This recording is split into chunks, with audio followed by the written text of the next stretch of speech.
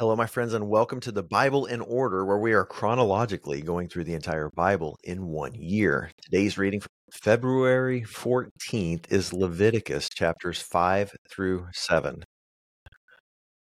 When someone sins in any of these ways, chapter 5 begins, if he has seen, heard, or known about something he has witnessed and did not respond to a public call to testify, he will bear his iniquity. In other words, when you see something happen and you don't share your testimony with the authorities or whoever is investigating the matter, to not share, to not tell the truth that you know when people are searching for the truth is sin. How are we today potentially guilty of not sharing the truth that we know to be true?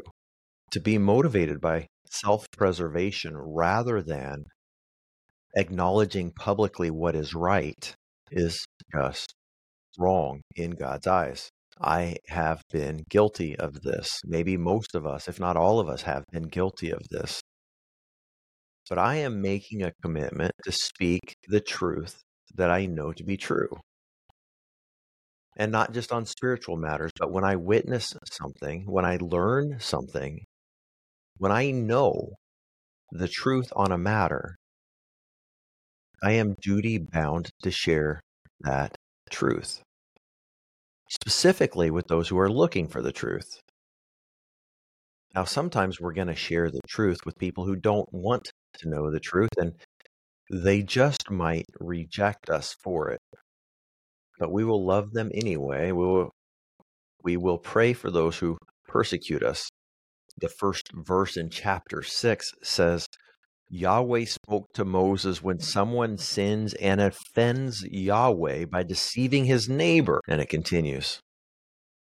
Sinning against people is sinning against God.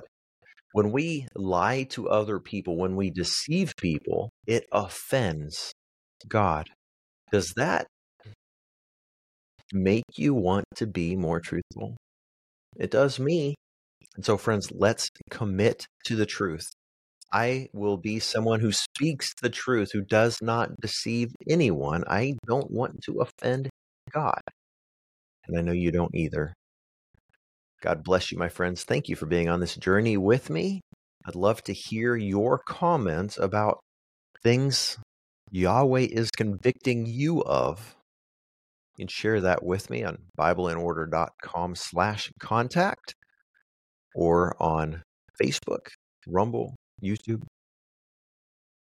When you share your testimony, it will build others up. You can even, through Spotify, send in a voice message, and you might even get played on the podcast, unless you tell me not to play it.